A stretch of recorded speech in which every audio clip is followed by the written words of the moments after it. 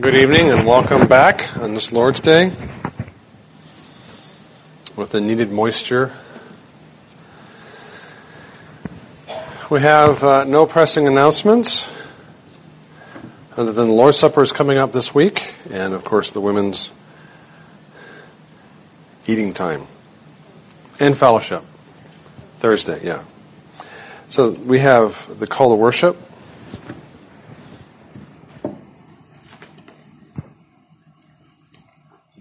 Lord, I have loved the habitation of thy house, and the place where thine honor dwelleth. I was glad when they said unto me, let us go into the house of the Lord. Let us bow our hearts and heads in silent prayer.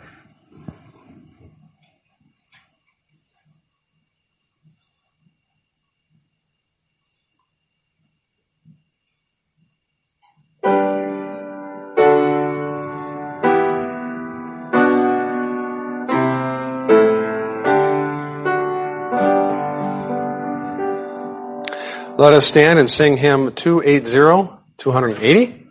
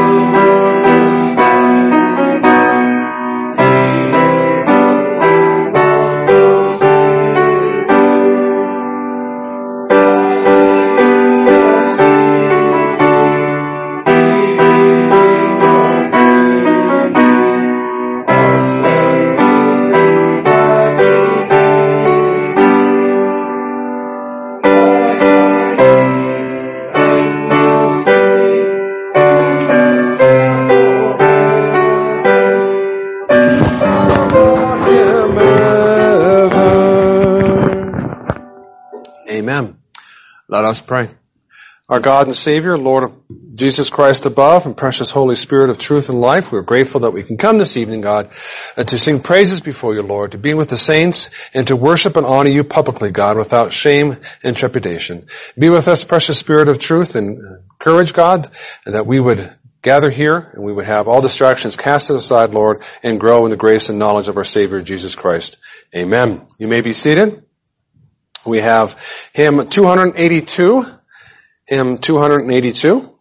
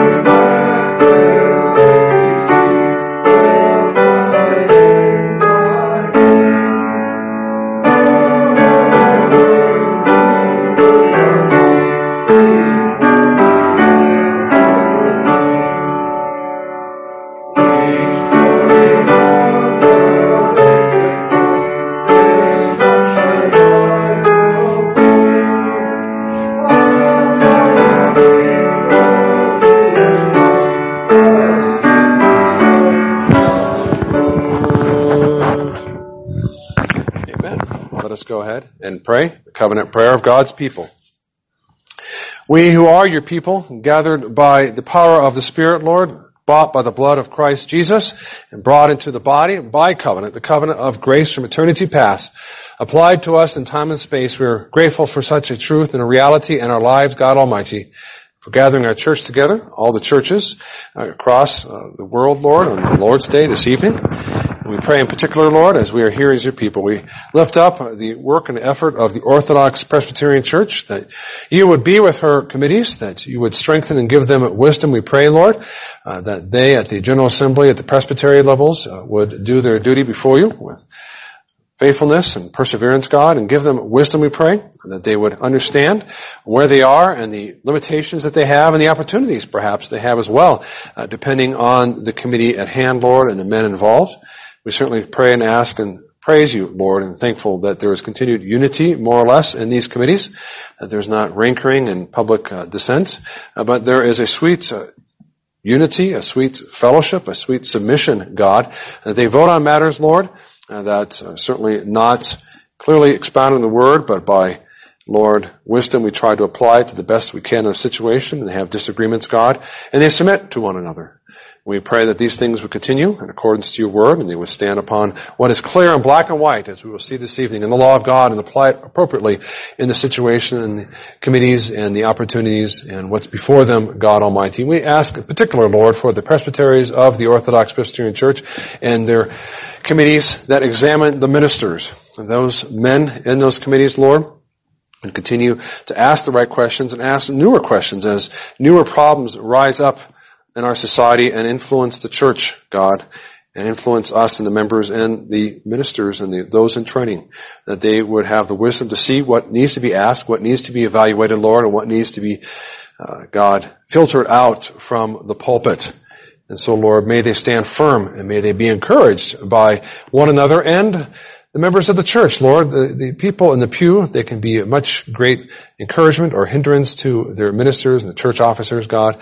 May they be a great encouragement, and pray for them, pray for their committees, again, especially for the committee, Lord, to oversee and to deal with credentials and the candidates and the like, God, for the ministry, that they would maintain a pure pulpit and the whole counsel of God to be preached thereby.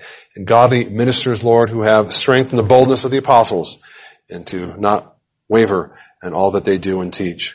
And God, we also wish to pray especially for the home missions effort of the Orthodox Presbyterian Church at the General Assembly level, at the national level, God, and their efforts to coordinate with the presbyteries and local churches, Lord, to establish and, Lord, create new churches, both in the countryside and in the towns and the cities, Lord. And give them wisdom as well to figure out what is the best place and the best time and the best amount of resources and the best fit, Lord. Some missionaries, some evangelists, as they're called at times, Lord, have special strengths and abilities that other ones do not have, that work for different fields and different places, Lord, in this nation that other ones do not have. We ask, Lord, that they would have the wisdom, Spirit of truth, that they would pray for such wisdom, that they would enact such wisdom, God, and understand, Lord, that there are different fits, different men in different times and opportunities. And we ask, God, you would be with those men and those who have families, Lord, that you would strengthen them and encourage them. It can be very discouraging to go out to the highways and the byways and to call the world unto you, and to call, Lord, not just unbelievers, but also Christians out of faithless and godless churches, Lord, that they would have a place to dwell and to be a safe place for Christians, a wonderful church that they could start in those places to grow and to nurture the people of God. We ask for continued funding of these efforts, Lord, here in America. Although we make an artificial distinction that's useful between foreign and home missions, the Great Commission just simply says, tell the world, wherever that is, especially in your own backyard, it seems. And so we pray for this effort to continue to grow in America, for the establishment of Orthodox Presbyterian churches faithful to your word. Our gracious God and Savior, we lift up our work situations as well before you, God. As we heard this morning, we are called, Lord, to use the many earthly means for godly ends, and work is one of them, Lord, to save up the funds that we have for not only a rainy day, not only for our children and our children's children, if possible, but also for the work of the ministry of the church, for the equipping of the saints, God, to establish churches and the pastors and the like. And we are thankful that we are blessed to that end and that we are gainfully employed more or less. And we ask for those who are looking for employment or close to getting one, that you would give them wisdom to figure out what is the best course of action and that they would have a job soon, Lord. And for others, God, that they would have a good income or better income or another type of income if possible, Lord, so that they can continue, we can all continue to do what we need to do with the monies, which is to support our families, to help the church, and to help one another as best we can. Give us wisdom in this regard, God Almighty, with what we have at work, not only work with respect to being paid and outside the home, but work at home, God, where we're not paid and the world doesn't always think of it as work, but it is a job, it is our duty, not only for those at home, especially the wise, God, but for the children as well, that they would, Lord, eschew and flee from laziness and embrace a good work ethic, God, as well as those who perhaps go too far with too much work and forget there's a time and place for rest and relaxation, as even the saints of old were given in the Old Testament. And so, God, we're grateful for the many blessings you've given us, and for work especially, that this would continue in our lives, and that the men of the household especially can have gainful employment. We ask that you continue to be with us this evening, God, and that we would draw nigh unto you through the blood of Christ Jesus our Lord. Amen. We now have the tithes and offerings.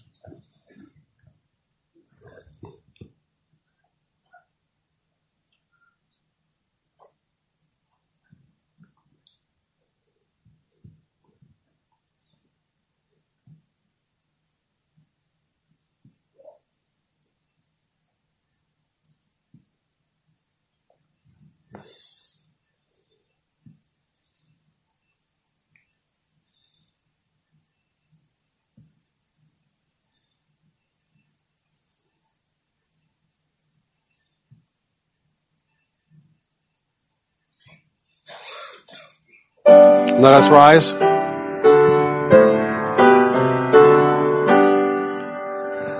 Praise God, from whom all blessings flow. To Him all creatures here below. Praise Him above, ye heavenly host. Praise Father, Son, and Holy Ghost. Amen. We magnify your name on high, God Almighty, not only on this day, but throughout the week. But thankful, Lord, that we have the peace and prosperity and, Lord, the ability to meet on your day, to have this day off and to worship and to give these tithes and offerings. May they be blessed and bless those who have given them, Lord, that they may be able to give more in the future. In your precious name we pray. Amen. You may be seated. We are in 1 Corinthians chapter 9. 1 Corinthians chapter 9. I'm going through the book of Corinthians in the afternoon. And Mark in the morning. I covered the entirety of chapter 9, or the vast majority actually, to verse 23. And I want to drill into a few choice verses in this section here, or pericope as it's called. In particular here, verses 9 and 10. 1 Corinthians chapter 9, verses 9 and 10. Let us listen attentively to the word of God. For it is written in the law of Moses, you shall not muzzle an ox while it treads out the grain. Is it oxen God is concerned about? Or does he say it altogether for our sakes? For our sakes, no doubt, that this is written, that he who plows should plow in hope, and he who threshes in hope should be partaker of his hope. Let us pray. And so, God above, we're grateful for this word you've given us as you move the Spirit to write these words, pen these words through Paul the Apostle to the church, that is the presbytery, the collection of churches at Corinth, Lord, and to instruct them, it seems in a matter of so many basic things to us, but a reminder, God, that they too were sinners. And at the same time, as a warning to us not to fall into the rancor and the pride that they dealt with, Lord. But as we deal with this particular verse, God, may we learn, as Paul taught and assumed here and elsewhere in the Bible, that the law is indeed for us, and that we can learn from the law of God, in particular even from the Old Testament law, not just the Old Testament law, such as the Ten Commandments, which are also part of the New Testament, as a moral guidance for all of us, but also the case laws. Help us to that end, we pray, and to learn and to grow thereby. Amen. So here Paul appeals to the Old Testament law on oxen. As you recall in this litany of questions, rhetorical questions here from verses 4 and onward, where Paul says in various and sundry ways, I have the right to maintain and basically demand payment. I'm working. I'm an apostle. I ought to be fed or paid or somehow get proper recompense. But we know later on he says, I don't want to do that. I'm setting aside my right in this matter because of other considerations. And part of his argument that he builds up to this point here, verses 9 to 10, of the general premise that ministers ought to be paid a recompense one way or the other, as he quotes the Old Testament there. For it is written in the law of Moses, he said in verse 9, you shall not muzzle an ox while it treads out the grain. And so I want to go through this and use it as a stepping stone to the broader idea of the usefulness of the law of God and how it fits in the Christian life and what place it has for us. So using the law of God is the first point, a broader idea here, as I take from the top down. Using the law of God and understanding the law of God, the first way to understand and use the law of God is to know the distinction between the black letter commandments of God and the commandments behind the commandments, I call it, or by good necessary implication. So the black letter is in language, legal language of that which is clear. I mean, it says, thou shalt not murder. That's the black letter commandment of the Word of God. You can't get around it. You can't do the side shuffle. You can't dodge it. It's there. Everyone knows it. And people may try to gaslight you and make you think you're crazy, like as we see the world doing right now. Oh, it's okay to snuff out a life inside the womb. It's not murder. No, it is.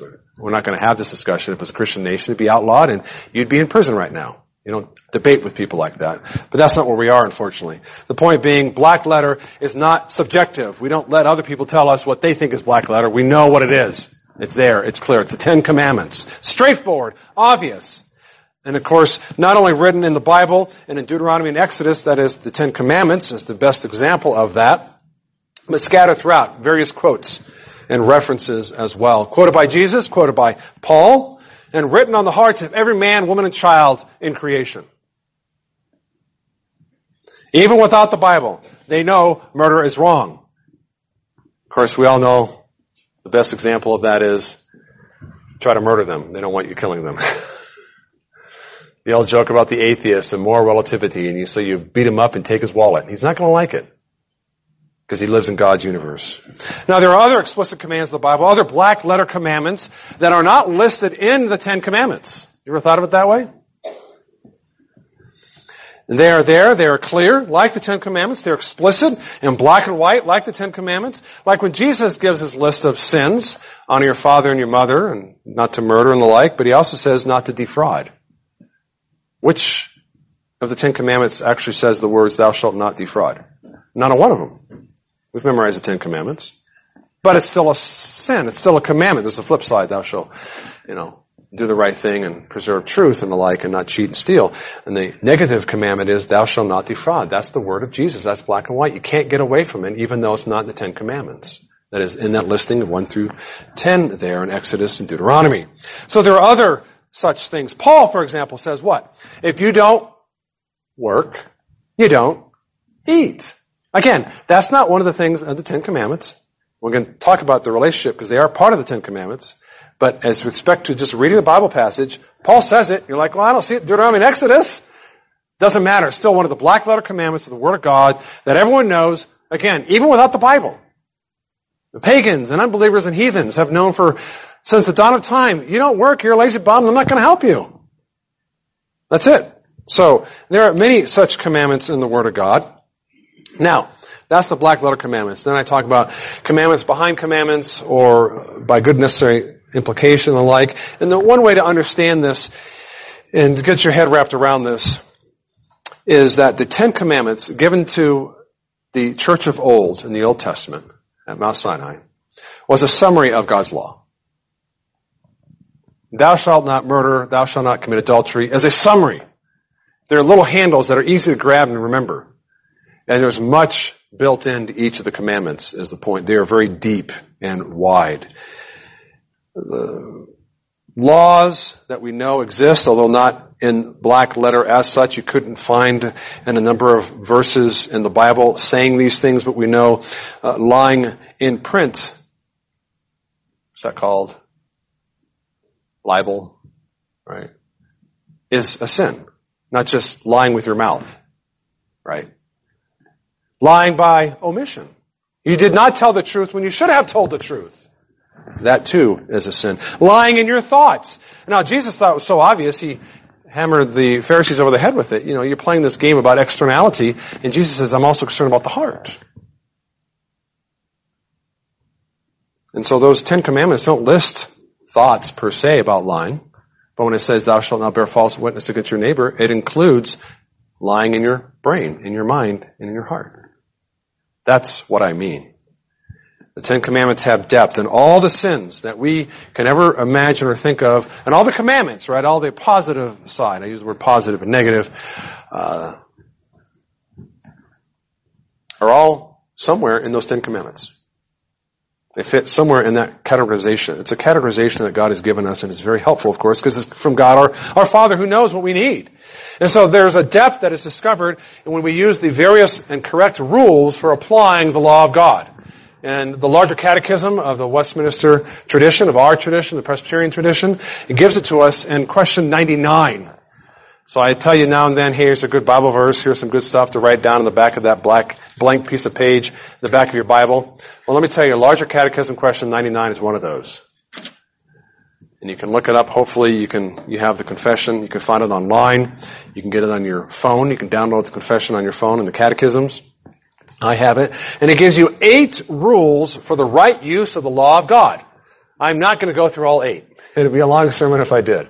I have gone through them through various sermons. I may have to do that again. I think I broke it into 4 sermons in the past.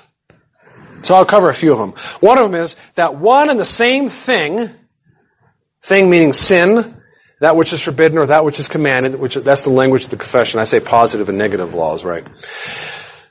That one and the same thing in diverse respects is required or forbidden in several commandments. So some particular sins and commandments overlap multiple commandments. And defrauding is an excellent example because defrauding is cheating and lying combined.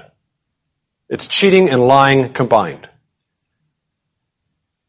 Thou shalt not bear false witness against your neighbor, and thou shalt not steal. You put them together, you get defrauding. See? Jesus said, thou shalt not defraud. He says that in the New Testament. Where did he come up with that? Well, he is God, but he was also man. And as a man, he was speaking to men, and he was using the logic that God has given all of us, the common sense and the principles of the Bible that we can learn from. And this is one of them, our forefathers, not just our forefathers, it predates them as well, the Puritans, in these principles of applying the law of God. So you can combine several commandments to get various sins or things that are required. That which is required or that which is forbidden. Number 4, that as where a duty is commanded, the contrary sin is forbidden. Right? The duty to honor your parents is a commandment. The contrary, dishonoring your parents, hating your parents, undermining your parents, is forbidden by implication. Even though the 5th commandment doesn't say it explicitly. You get it from the rest of the Bible, because there's lots of other commandments, like in Proverbs, to honor your parents. On the flip side, it says, if you don't honor your parents, and God will curse you, the birds will gouge out your eyes, kind of a thing. It's one of the passages there. And where a sin is forbidden, the contrary duty is commanded. Again, this is commonsensical. We kind of understand this makes sense.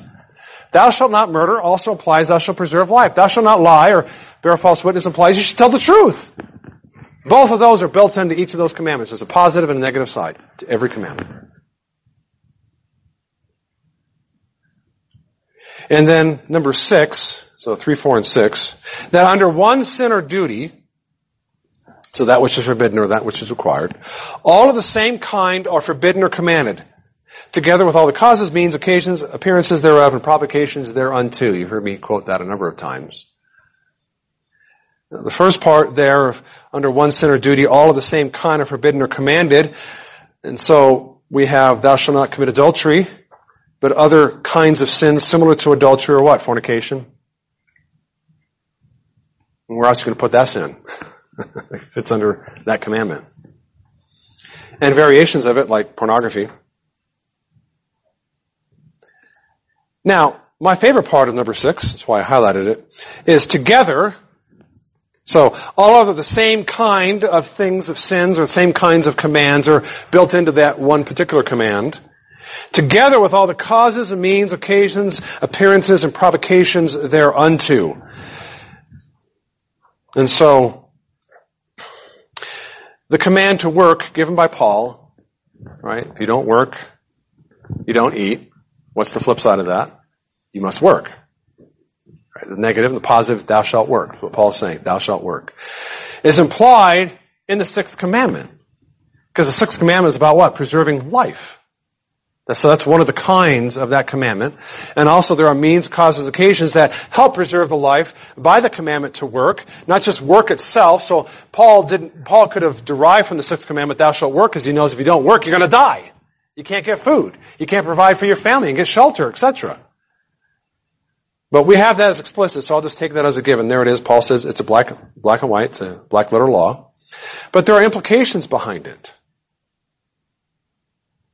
Thou shalt work.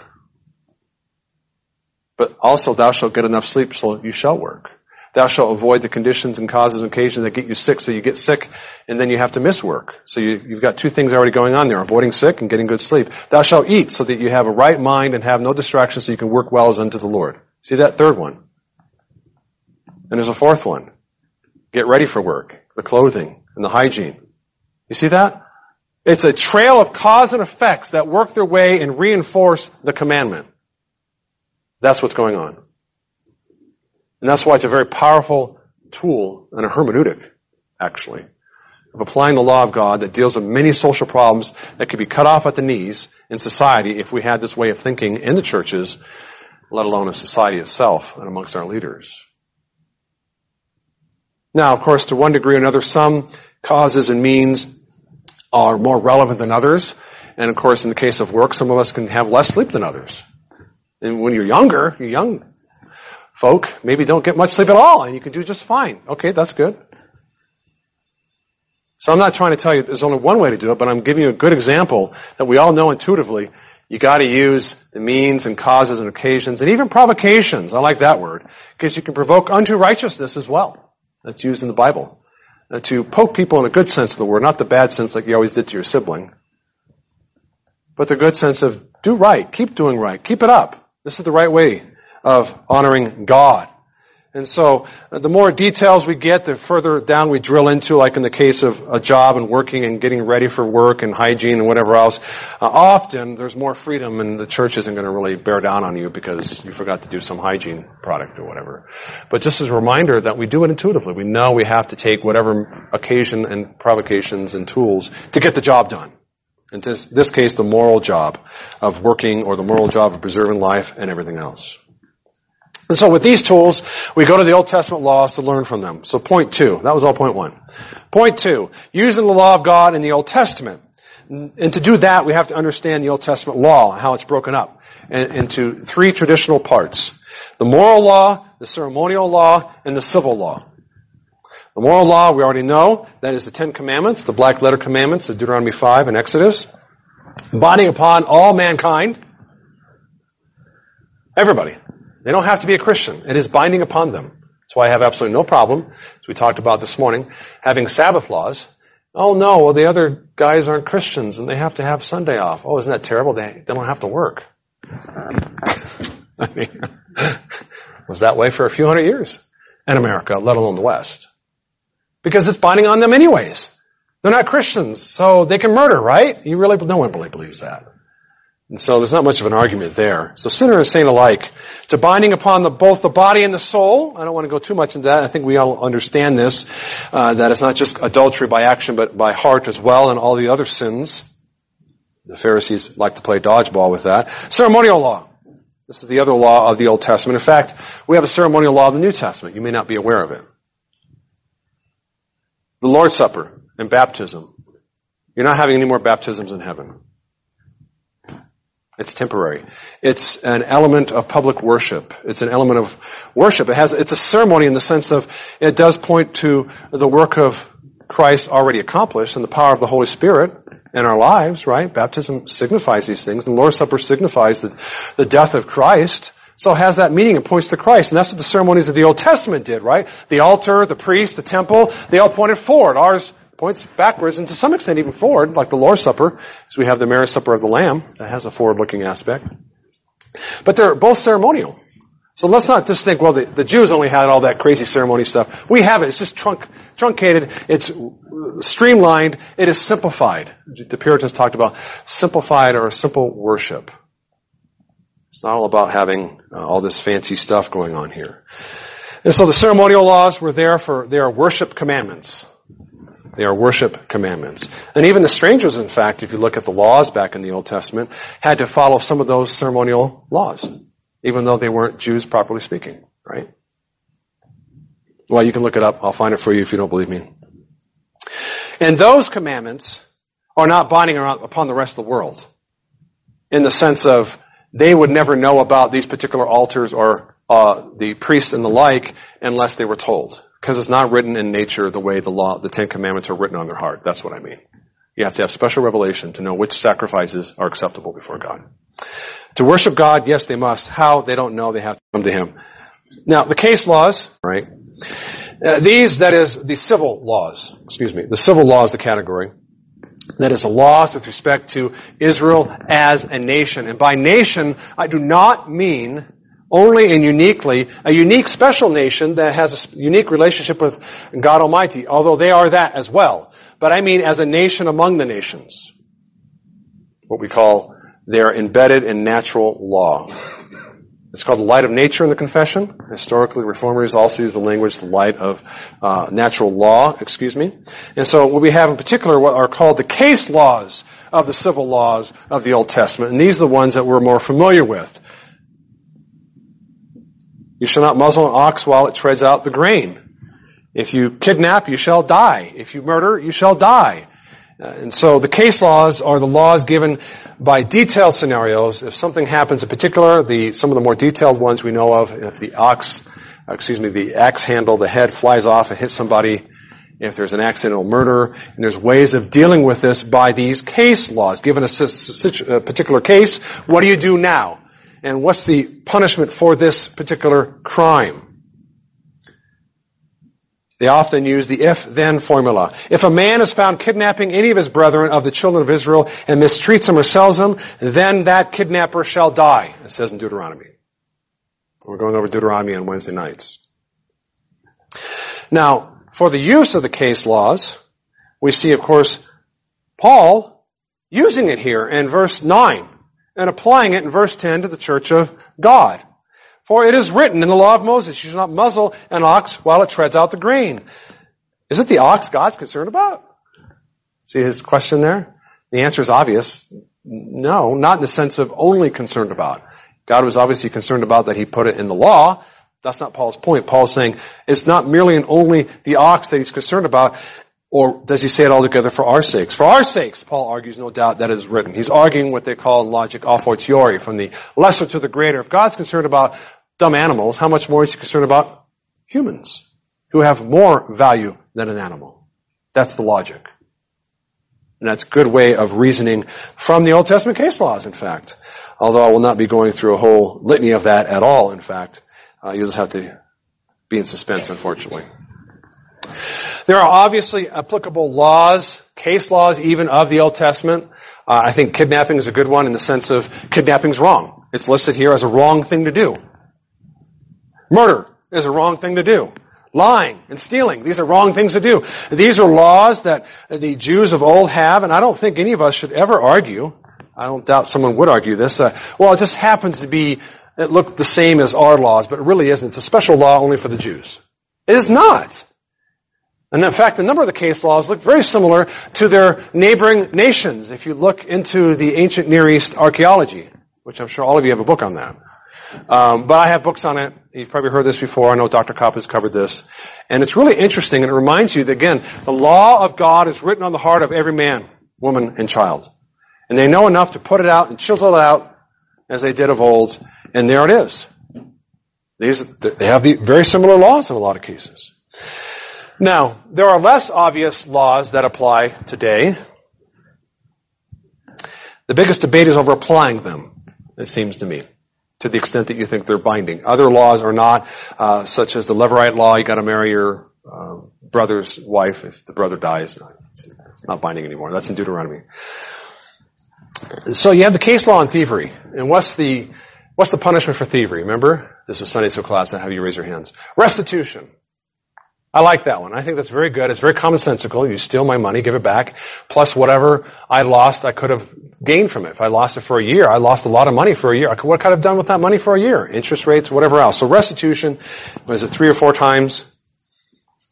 But what about Bernie Madoff? Anybody remember him? The Ponzi scheme? And what did he get away with? Oh, they estimate about $60 billion. Now let me ask you, how would you apply the Old Testament case law to someone who doesn't have $60 billion? Let alone 3 or 4 times the amount of $60 billion. And so you see already that what you have with the case laws is that God, in His infinite wisdom, gave them the scenarios that worked for their condition in this world. They weren't going to be running around with $60 billion Ponzi schemes in the Old Testament. And so the punishment fit the crime given those circumstances. Does that make sense? I hope it does. Because people have a confusion about this. You have our theonomic brothers on the one hand saying it's got to be exactly, the penology is the technical term, the exact punishment they had in the Old Testament. Today, always, at all times. Oh, you believe in moral relativism. What? We don't have a problem with the 5th commandment when it comes to parents applying the law of preserving life, and they tell their kids you can't have that much Twinkies during the day. Because that's what they're doing. But it's different per family, isn't it? Some kids are predisposed to having problems with diabetes, like me.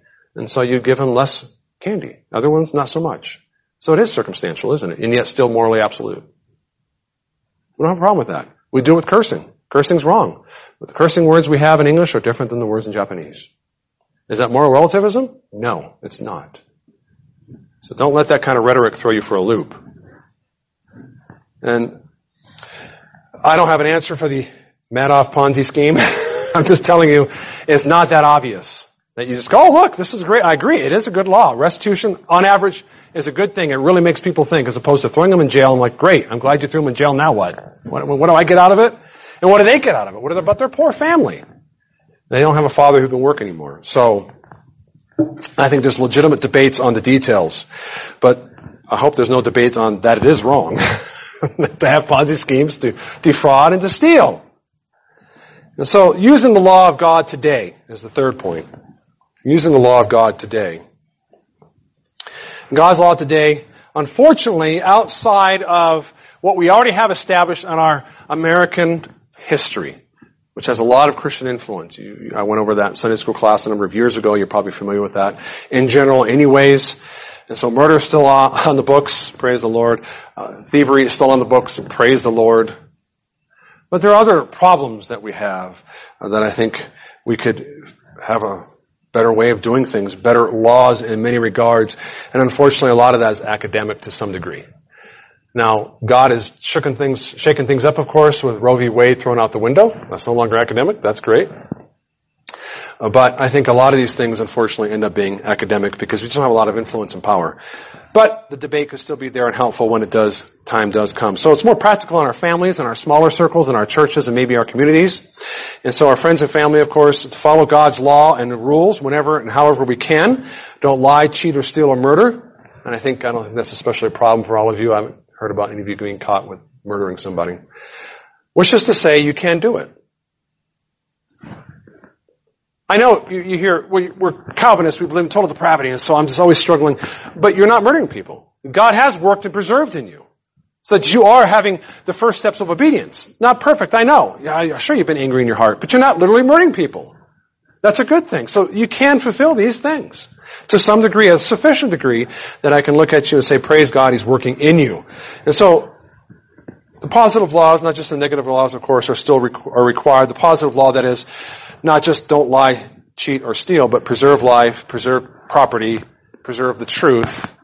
Right? Those are all the flip sides. How that's done in your family and your friend circles may be a little different. Like I said, how much you eat, you sleep, the shelter you have, the job that you can get. A lot of freedom in these regards. But you're doing it all because there's the positive part. That's you preserving life. That's you preserving truth and the like in your life. Keep it up. Keep doing it. Nothing fancy is required. And then simply keep doing what you do to preserve your family and your friends under God's rules and commands by His grace.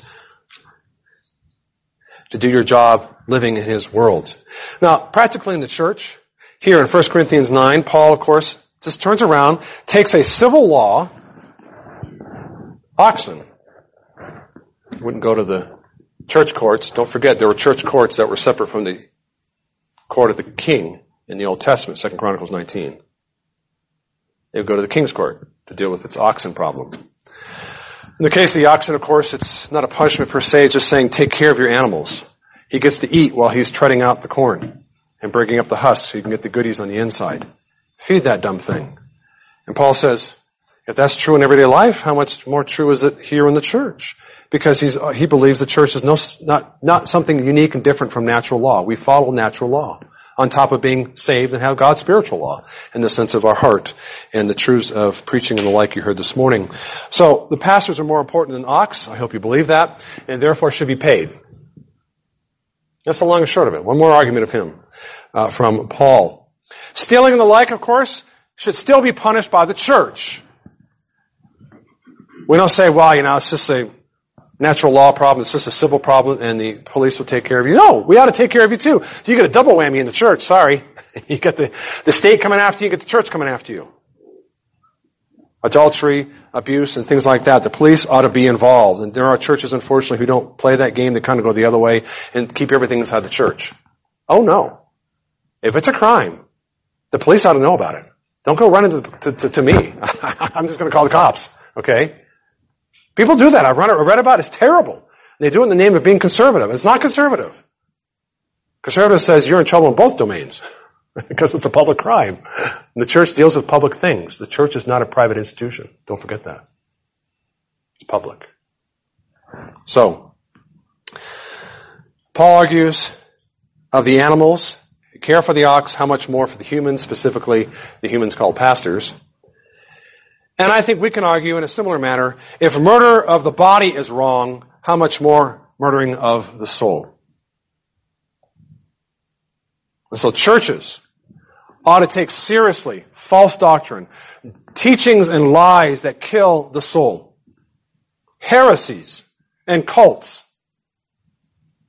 It's hard to do that because we live in a pluralistic society that says every man for themselves when it comes to church and comes to truth. And it's hard to grow a church when you're standing upon the truth because you're surrounded by a bunch of people who believe lies. But you've got to warn them and warn your own members against them. The logic is simple. Paul uses a fortiori from the lesser to the greater. Dumb animals, dignified humans. Your body, your soul.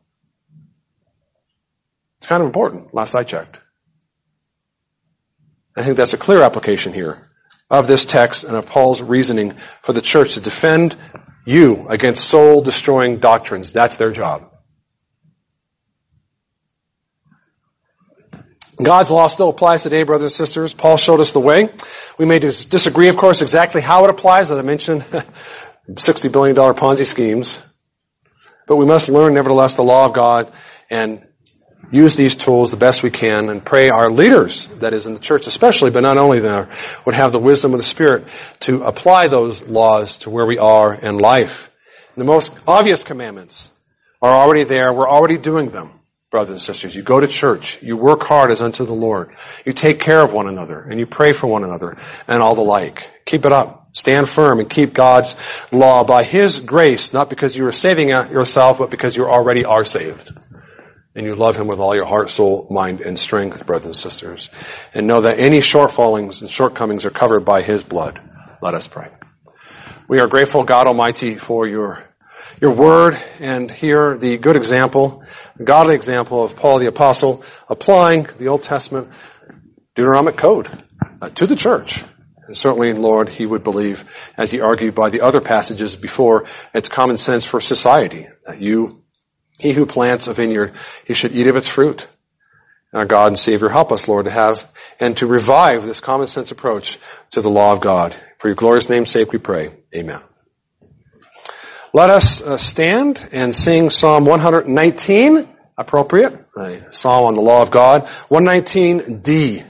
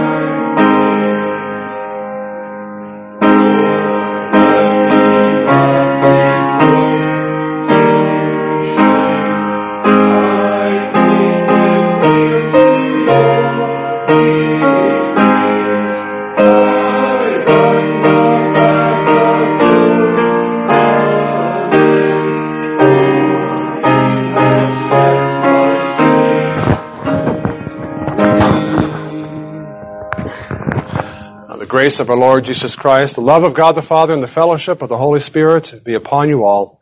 Amen.